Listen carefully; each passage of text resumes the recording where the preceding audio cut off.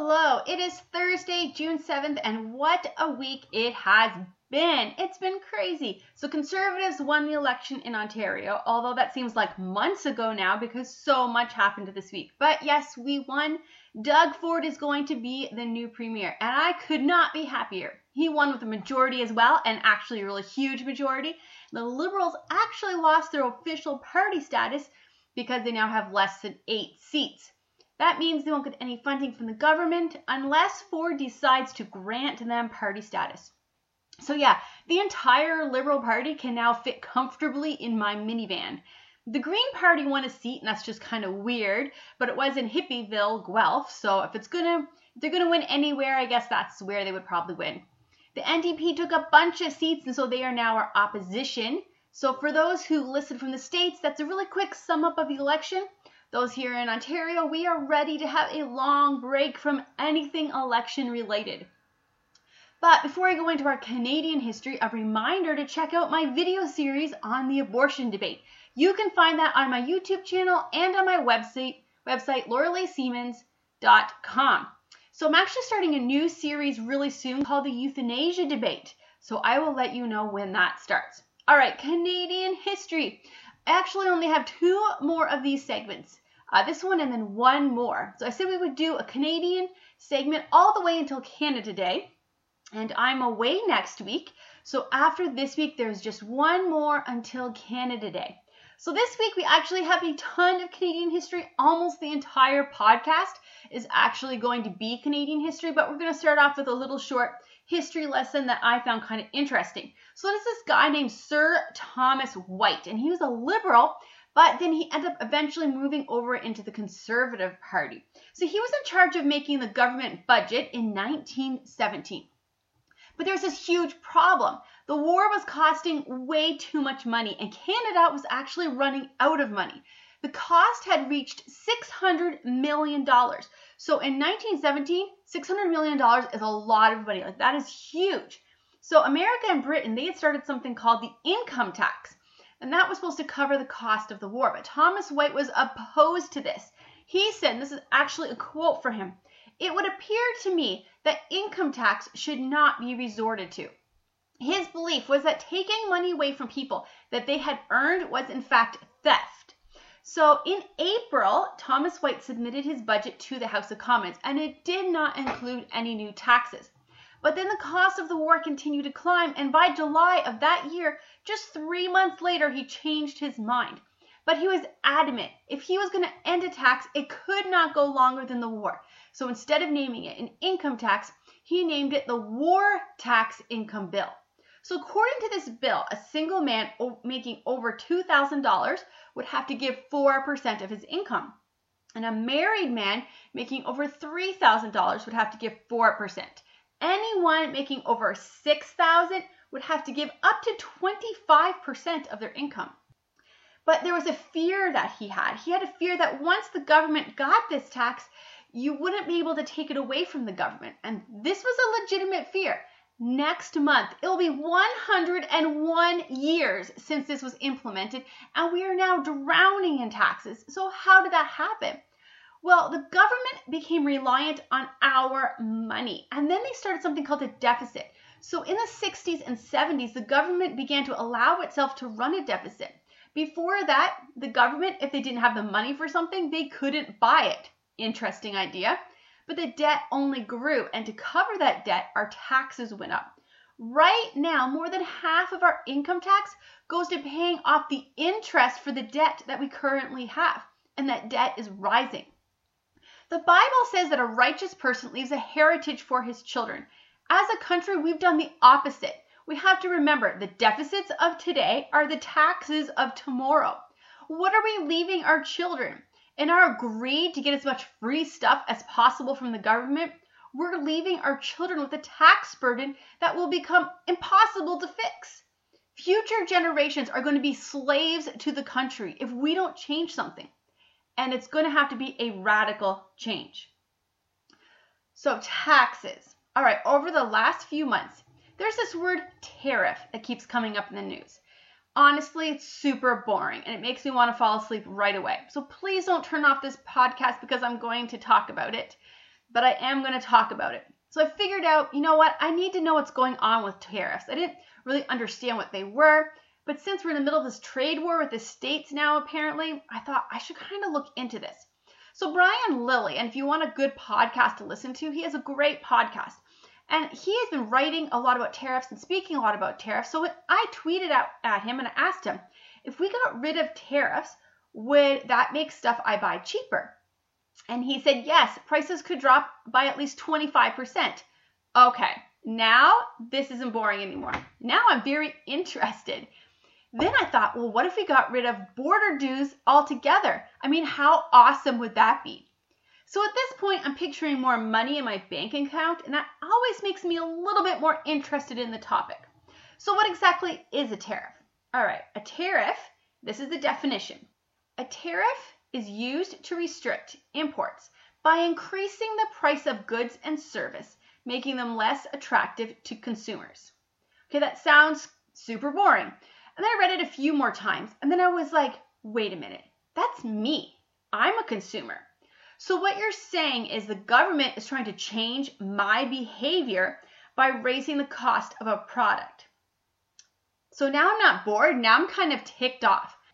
I believe in limited government. So let me buy what I want to buy. So my next question, now that I'm interested and also kind of mad, when did this start? Well, it started actually before Canada was even Canada. Okay, buckle up, Buttercup, because you're about to go on a history ride. So here is the history of tariffs in Canada. Up until 1842, there was two tariffs, an imperial tariff and a colonial tariff. Both had a maximum of only 5%. At that point, Canada was this large frozen wasteland with this tiny population. So how in the world did we survive? Well, we were a colony of England, so we had travel and trade privileges. This was our only way of survival.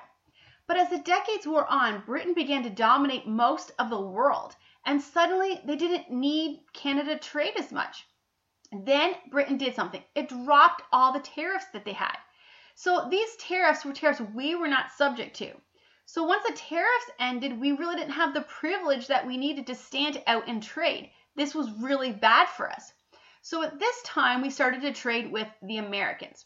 So this guy named Governor General Lord Elgin, he created the Canadian-American Treaty in 1854.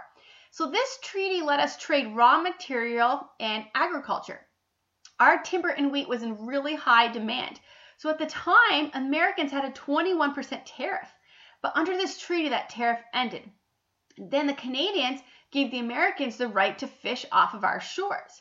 So over the next 2 years, under this treaty, Canada had this huge boom, especially southern Ontario. I mean, this trade agreement was amazing.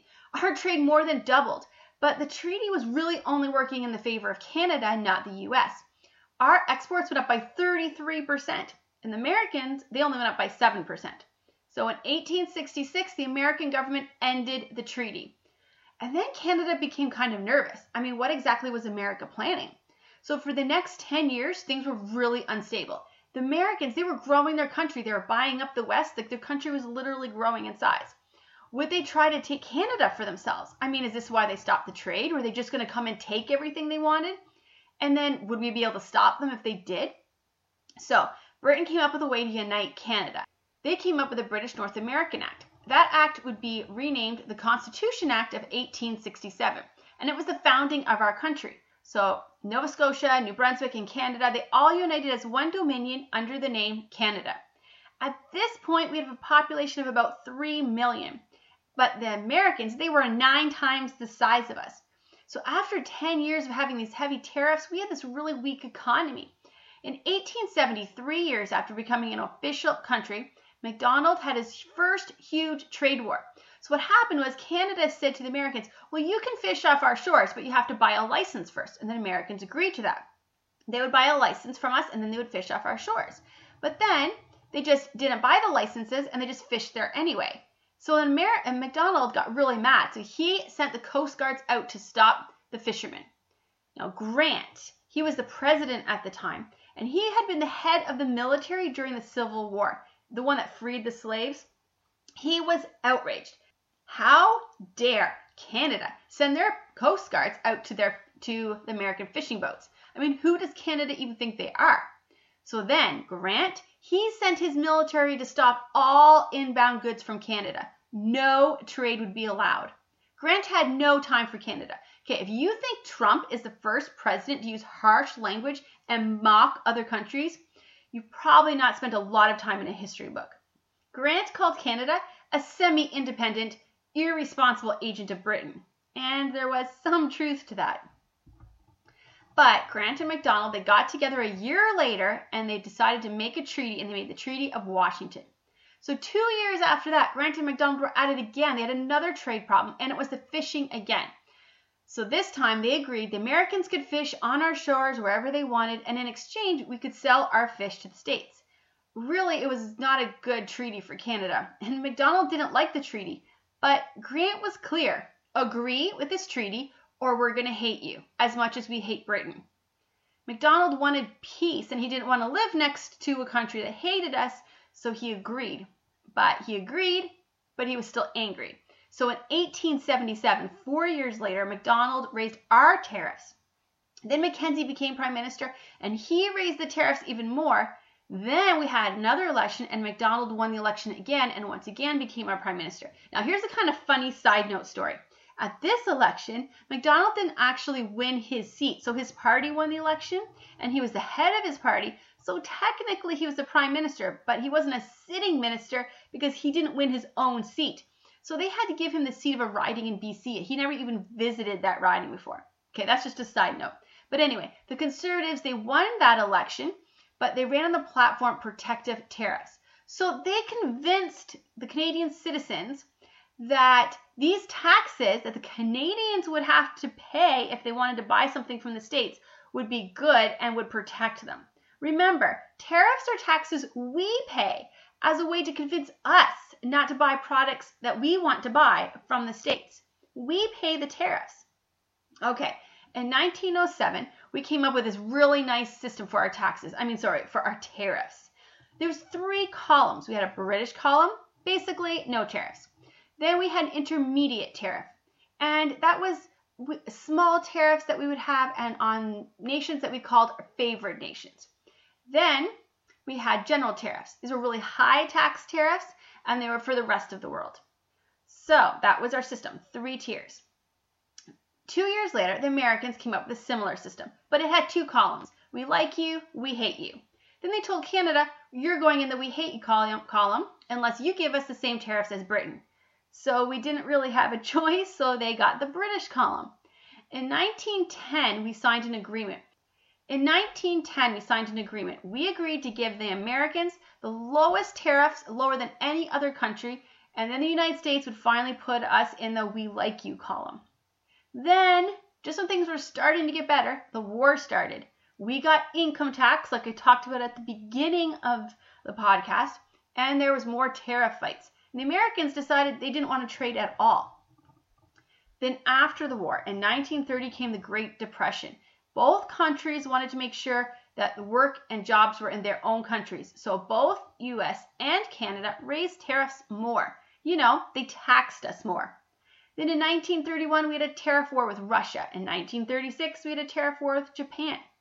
But in 1935, we signed a significant agreement with the States. It was the first good treaty we had signed in 70 years. It was called the Most Favored Country. So what would happen is that Canada would agree that America would be our most favored country, and America agreed Canada would be the most favored country. Tariffs were reduced by 50%, and a lot of items had no tariffs on them at all. It was fantastic, and it lasted for 4 years because then we entered World War II. So after we entered World War II, Canada passed a War Conservation Act. That means they banned all non-essentials from being imported into Canada. So just to be clear, this wasn't a tariff. It was an outright ban. This was because we wanted to make sure we were making our own products for the war, and we wanted to make sure we would have enough. This was considered a national security issue. So when the States uses the same reasoning today under Trump, this isn't the first time. We used this reasoning ourselves during World War II. Okay, the war ended, the 50s came along, and it was a great time for Canada. Our population at this point was at about 14 million. We got our first TV station, our first subway system. Lester Pearson was the president of the United Nations General Assembly, and he had one main goal: to end the Korean crisis. We were also fighting amongst ourselves over a proposed pipeline. So just a reminder, there's really nothing new under the sun. So the 50s were kind of similar to today in that way. Then in the 60s, we began to promote trade with the US again, and once again we lowered our tariffs. Then, in the 1970s, we reorganized our dairy and egg farms. Milk, chicken, and eggs would be under strict government control. There was 3 pillars to this. First of all, a huge tariff would make sure that we would not buy any products that were not Canadian. Second, quotas. We would make sure that only a certain percentage of things were produced. And in the 1970s, quotas were just given to the farmers. Unless you had a quota, you could not have a farm. You could sell your quota if you wanted to, or you could leave it in your will. Third, the government decided what the cost of these products were going to be. This stopped any trade with the States as far as eggs, milk, or chicken. Then in 1988, as Ronald Reagan was leaving office, he made the Free Trade Agreement.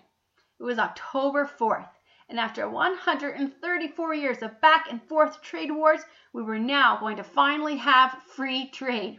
This would phase in over the next 10 years. But before the 10 years were done, and before we could experience this free trade, totally free trade, Clinton became president, and then he tried to fix it, even though it didn't need to be fixed. He decided to add Mexico into the mix and changed it to NAFTA. In 1997, we made a free trade agreement with Israel and Chile, and in 2001, we made a free trade agreement with Costa Rica. Our farm supply management had now changed. Quotas that were free in 1970, at this point, they're now about $40,000 per cow. And our tariffs were now at 270% for our milk. The set prices had also risen significantly, and we pay much higher price than our milk is actually worth. This supply management has really not been good for the industry. When we got it, we had 140,000 dairy farms, and today we only have 12,000. This is because before the 1970s, it was a capitalistic market. After the 1970s, it became more of a communist market. I mean, the government has full control. Nothing ever grows under government control. It always gets worse. There was, however, a loophole. Ultra-filter milk and protein-rich dairy. Okay, that was not under the tariffs. So Canadian companies used that to make cheese and yogurt. In just 1 year, $133 million worth of products was traded. Then, in 2016, the loophole was ended. Now our Canadian cheese and yogurt companies would have to pay a 270% tax if they wanted this milk. This ended the trade. The American farmers were really angry, so they complained to Trump. Trump said he would help. So now we're currently in a trade war over milk. So how does this work? Okay, I've been told we have to protect our farmers. But to be clear, this 250% tax is only on eggs, milk, and chicken from the States. We don't pay this tax on the rest of farm products. Only 5% of our farmers are protected by this tax. Now, I have good friends that are milk farmers and are very invested in this system. And I really want to try and show both sides. And I'm not exactly sure where I fall on this, but my gut says government shouldn't be controlling our farms. So here are some arguments I've heard. 1, Australia had the exact same system, and they ended it. What they did was they gave their farmers compensation. They paid them for their quotas. This would be awesome for the farmers who got the quotas in the 70s when they were free. 2, we could drop our milk prices, and I'm good with that because I have a large family and we buy a lot of milk. 3, there was this cheese factory in Canada and it won an award for the best cheese in the world. Then it couldn't sell it because there wasn't enough milk for the factory to keep up production. So it would be good if we had more milk. 4, we are currently in negotiations to upgrade or downgrade NAFTA. If we were willing to end our tariff on milk, that would give us a really huge leverage. And the percentage of people affected is very small compared to the auto or the aluminum or steel industry. All right, 5. Canadian milk companies are now setting up factories in the States. so that they can compete on the global stage. If we got rid of this, these factories could come back to Canada and it would give us more jobs. Okay, now there are also some huge problems with ending the milk tax, the milk tariff. The Americans subsidize their milk farmers, and so our farmers can't compete with them. It would put them out of business because we would buy the American milk and not the Canadian milk, since the American milk would be cheaper. 2, the milk in the States uses hormones, so we would flood our market with hormone-grown milk. 3, milk farmers just can't compete on the global market, so opening up to the global market would actually hurt our farmers. All right, so here are some answers to those problems. 1, the States only subsidizes the small farms now. They no longer subsidize the large farms. We could and should make this part of the negotiations. Either all farms will not be subsidized anymore, or maybe we could say just the very small ones that are not going to be selling into Canada can be subsidized, but it would need to be made on an equal playing ground. 2, not all milk in the States uses hormones, and we can and should say only hormone-free milk can cross the border. But just a side note, for those people freaking out at the idea of hormones being in their milk coming to Canada, most of our beef is full of extra hormones, so you're already getting it. But that being said, we should say you can only sell hormone-free milk in Canada. 3, I think milk farmers can compete. All the other farmers compete. America sells its milk all over the world, and our milk has a good reputation, so it would sell well. But we may need to help our farmers set up ways to sell on the global market. We have currently 13 ridings in Canada with more than 300 farms, 8 in Quebec and 5 in Ontario. All right, so that's the history. So how did that affect what happened to us this week? Well, we've been in negotiations for NAFTA. Trump wants a higher percentage of automobiles made in the States, and he also wants to up the percentage of the car that has to be made in North America for it to count as a made in America product. And while a higher percentage made in the States, that's not good for us, upping the percentage of the car being made in North America, that will help us a lot. And that will mean a lot of new factories. Trump is also interested in having an agreement with just Canada, like Ronald Reagan had planned in 1988, and that would be awesome for Canada. Trump also wanted a sunset clause, and that means that in 5 years we would have to renegotiate. And Trump was not happy with our high tariffs. So Canada, like I said, it has a 270% tax on American milk, but it also has a 69.9% tax on American sausage. We have a 57.8% tax on American barley seed, a 49% tax on durum wheat, 26.5% tax on meat, and we just call this tax a tariff. Trump wants these either gone or lowered. Trudeau refused, so then Trump announced he was going to add tariffs on steels and aluminum. Then Trudeau begs for Canada to be excluded, and Trump agreed. But then Trudeau refuses to back down on this supply management and the dairy tariffs. So then Trump announces he's going to add Canada into the tariffs on steel and aluminum. And his reason is America needs to have a strong steel and aluminum production in case there's a war. They don't want to be dependent on other countries for their steel and aluminum. We call Trump a bully. How can he do that? What a mean guy. That's just being a bully. Except that we do that and have done that over and over again throughout our entire existence. And currently, we have a higher tariff that the States has. So if it's being a bully, then we're kind of the bigger bully. All right, here's my thoughts. How about if we just end all the tariffs? All of them. How about we stop trying to manipulate the customer? Because that's me, I'm the customer. I don't like being manipulated. How about we stop manipulating the customer with higher taxes? How about I spend my money on what I want to spend my money on? How about that? That sounds like a good idea to me. So Trump and Trudeau, they talk on the phone about this. And Trump jokes about Canadians burning down the White House during the war in 1812. Clearly a joke. It's the one every Canadian history teacher tells. Well, Trudeau then leaks the joke to Jim Acosta. If you don't know who Jim Acosta is, that's the reporter that has a hate relationship with Trump. They hate each other. So it was a very cheap shot at Trump. Well, then they have our G7 meeting. So G7 meeting is a bunch, 7 countries that get together and talk and decide how they're going to spend our tax dollars on stuff that's usually pointless. This time they decided $3.8 billion go towards girls' education. Look, I'm all for girls' education, but the countries are not educating their girls, are holding that education back because they don't believe girls can or should learn. It's not money that's the problem, it's the ideologies and often the religion that does not see any worth in girls. But anyway, at the G7, Trump and Trudeau meet, and Trudeau gives Trump a gift. It's a picture of a hotel his grandfather owned in Canada. That sounds nice, right? Except it's a very sore spot in the Trump family. This hotel is known as the brothel. It's a very negative connotation. So then the two talk at the G7 meeting, and Trump decides he is willing to drop the sunset clause. And it looks like things are going in the right direction. So then Trump has to leave early because he's going to go end a 70-year war with North Korea. No biggie. But once Trump leaves, Trudeau has a press conference. And he says Canada will not bow down to the United States. He's going to stand for Canada. The tariffs the states have put on Canada are not fair. And it's kind of insulting that Trump says the tariffs are needed for national security.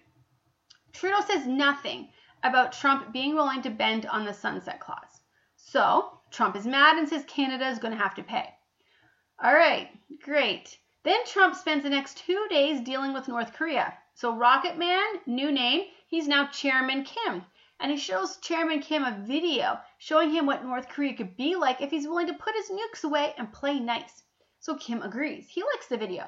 So they sign a paper and it's the first step. Okay, I get it. There's many, many, many more steps to come. I did a whole podcast on North Korea. You can find that here on my podcast or on my blog. I wrote the history of North Korea and I update that blog every time something new happens. So go ahead and check that out. Meanwhile, while Trump is saving the world from World War III, Trudeau decides to take a personal day because he needed a nap after the G7. There you go. I guess I could have summarized this whole podcast like this. Tariffs are taxes you make your own citizens pay as a way of controlling their behavior. Supply management is government controlling our firms. And we're currently in a trade war with the states, but that's nothing new. We've been in a trade war since the beginning. And our prime minister is kind of a mean girl, and Trump gets his feelings hurt too easy. But we can't complain about all this. Not when we look at what happened at North Korea. Not when we look at the people of North Korea. Once again, my heart is drawn towards these people. 2 days ago, I listened to a defector from North Korea. She was asked by a reporter why the people of North Korea have not revolted. What she said was amazing.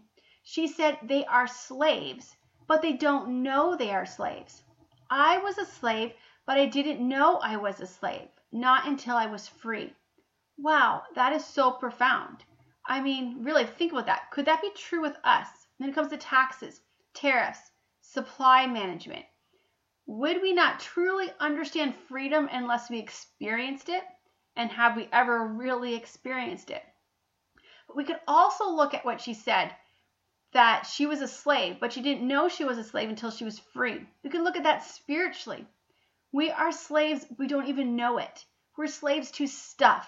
We're slaves to acceptance. We're slaves to political correctness. We're slaves to money. We're slaves to power. We're slaves to being loved. We're slaves to fear. We're slaves to sin. What is controlling you? What are you a slave to? The truth is, there is only freedom found in Jesus Christ. I heard another interview this week on the border of North Korea. It was David Platt and Francis Chan, and they asked this question that just keeps sticking in my mind. If you were living in North Korea, what would you want the West to do for you? If you were living with no hope, if you never heard of Jesus Christ, if your life was a slave life, what would you want the West to do for you? As a church, we've been basically silent about North Korea. I prayed for them. I've talked about them at missions conferences. I mean, they're kind of like the ultimate goal in missions, the impossible field. But what have we actually done? But now there's, at the very least, hope. Hope that something might be done. Hope that maybe, just maybe, the door might open and we may be able to bring the hope of Jesus to the people of North Korea. When I hear from Christians being negative about this, I don't understand. It's like we don't believe that there's hope. maybe so many Christians have this huge hate for Trump that they won't or can't celebrate this hope that freedom might actually be on its way. What we need to do is pray, and we pray extra hard, because Satan is going to be trying extremely hard to keep that door closed. We should be having massive prayer meetings going on all across North America. Do we actually believe that freedom comes through God? God's the one who made us. He loves us. He wants to have a relationship with us. It's our sin that enslaves us and ruins our relationship with God. We can do nothing to free ourselves because we're slaves. But God made a way. He's the way. God came as Jesus Christ, and he came and lived a perfect, sinless life, and then gave up that life so he could take the punishment for our sins. Jesus died and then rose again. And because Jesus was perfect, and because Jesus is God, because he died and rose again, we can have real, true freedom. When we tell God we're sorry for our sins and we ask him to forgive us, he does. And then we're no longer a slave to sin. And as a Christian, he continues to change us if we let him.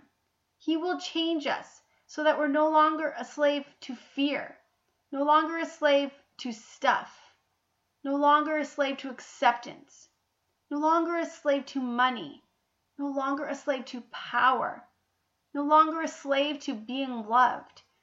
We are no longer slaves, but free. So go out today and live like you're free.